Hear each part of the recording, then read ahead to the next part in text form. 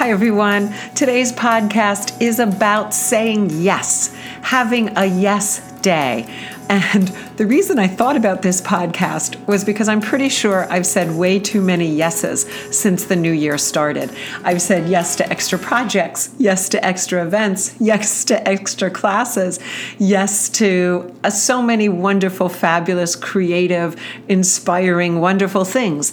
But I have not had time to schedule time to sit in the podcast room with parents. So you get a few extra weeks with just me, and then we'll get back to normal. But what I want to talk about is the book by Amy Krouse Rosenthal called Yes Day. Many, many, many people know this book. If not, stop right now and go and Google it. Look at it on YouTube. Because Yes Day is the story of a little boy who announces, "This is my favorite day of the year," because every question ends with a glorious yes. Yes, pizza for breakfast. Yes, way too much hair gel in your hair. Yes, clean your room tomorrow. Yeses to the very end, which ends with, "Does this day have to end?" And the answer is yes. But if you're like me, there's no sadness to the end of a yes day. Whether it's the actual day or the book, because it's total satisfaction, a complete, fully satisfying adventure that's enough, perfectly and joyfully enough. So, where do you find your yeses? I will ask you. Say yes to children's play.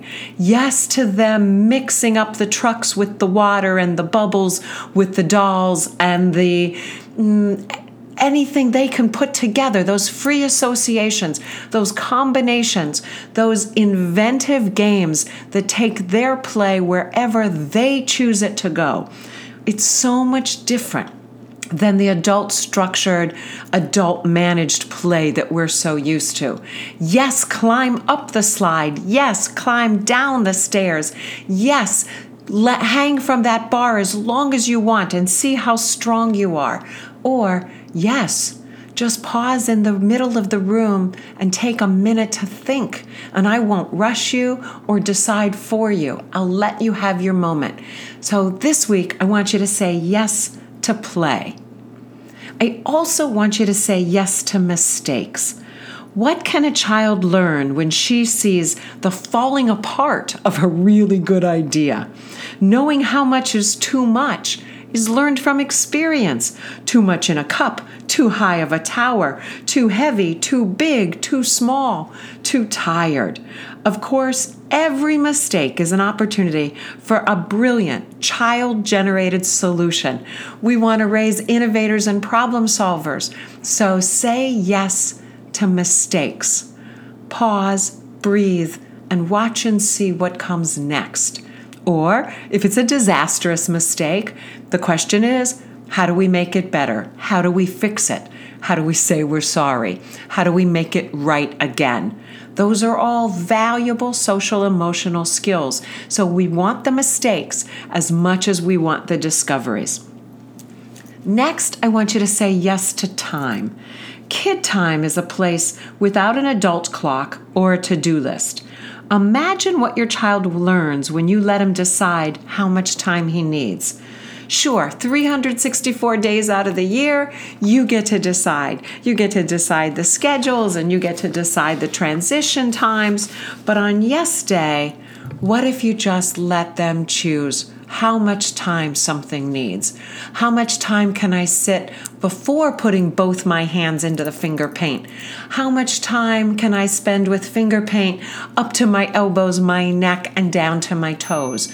How much time do I want to invest in this moment of curiosity and discovery? And yes to creativity. Whether it's a backwards day where you have dinner for breakfast or you wear your clothes inside out, shoes on your head, shoes on your hand, gloves on your feet, change the rules, rewrite the sequences, surprise each other. Because Yes Day is also a day of bonding and trust, confidence and cooperation. So I ask you, can you help your child find his yes and her yes, the thing that comes from within them to make this a perfect yes you can do this, you got this, I believe in you kind of day. Okay, so I'm going to get back to my to-do list now. Or maybe I'll just say yes to a longer walk with the dogs. I don't know. But thank you for listening. And I wish you a very positive, yes kind of week. Bye. See you next week.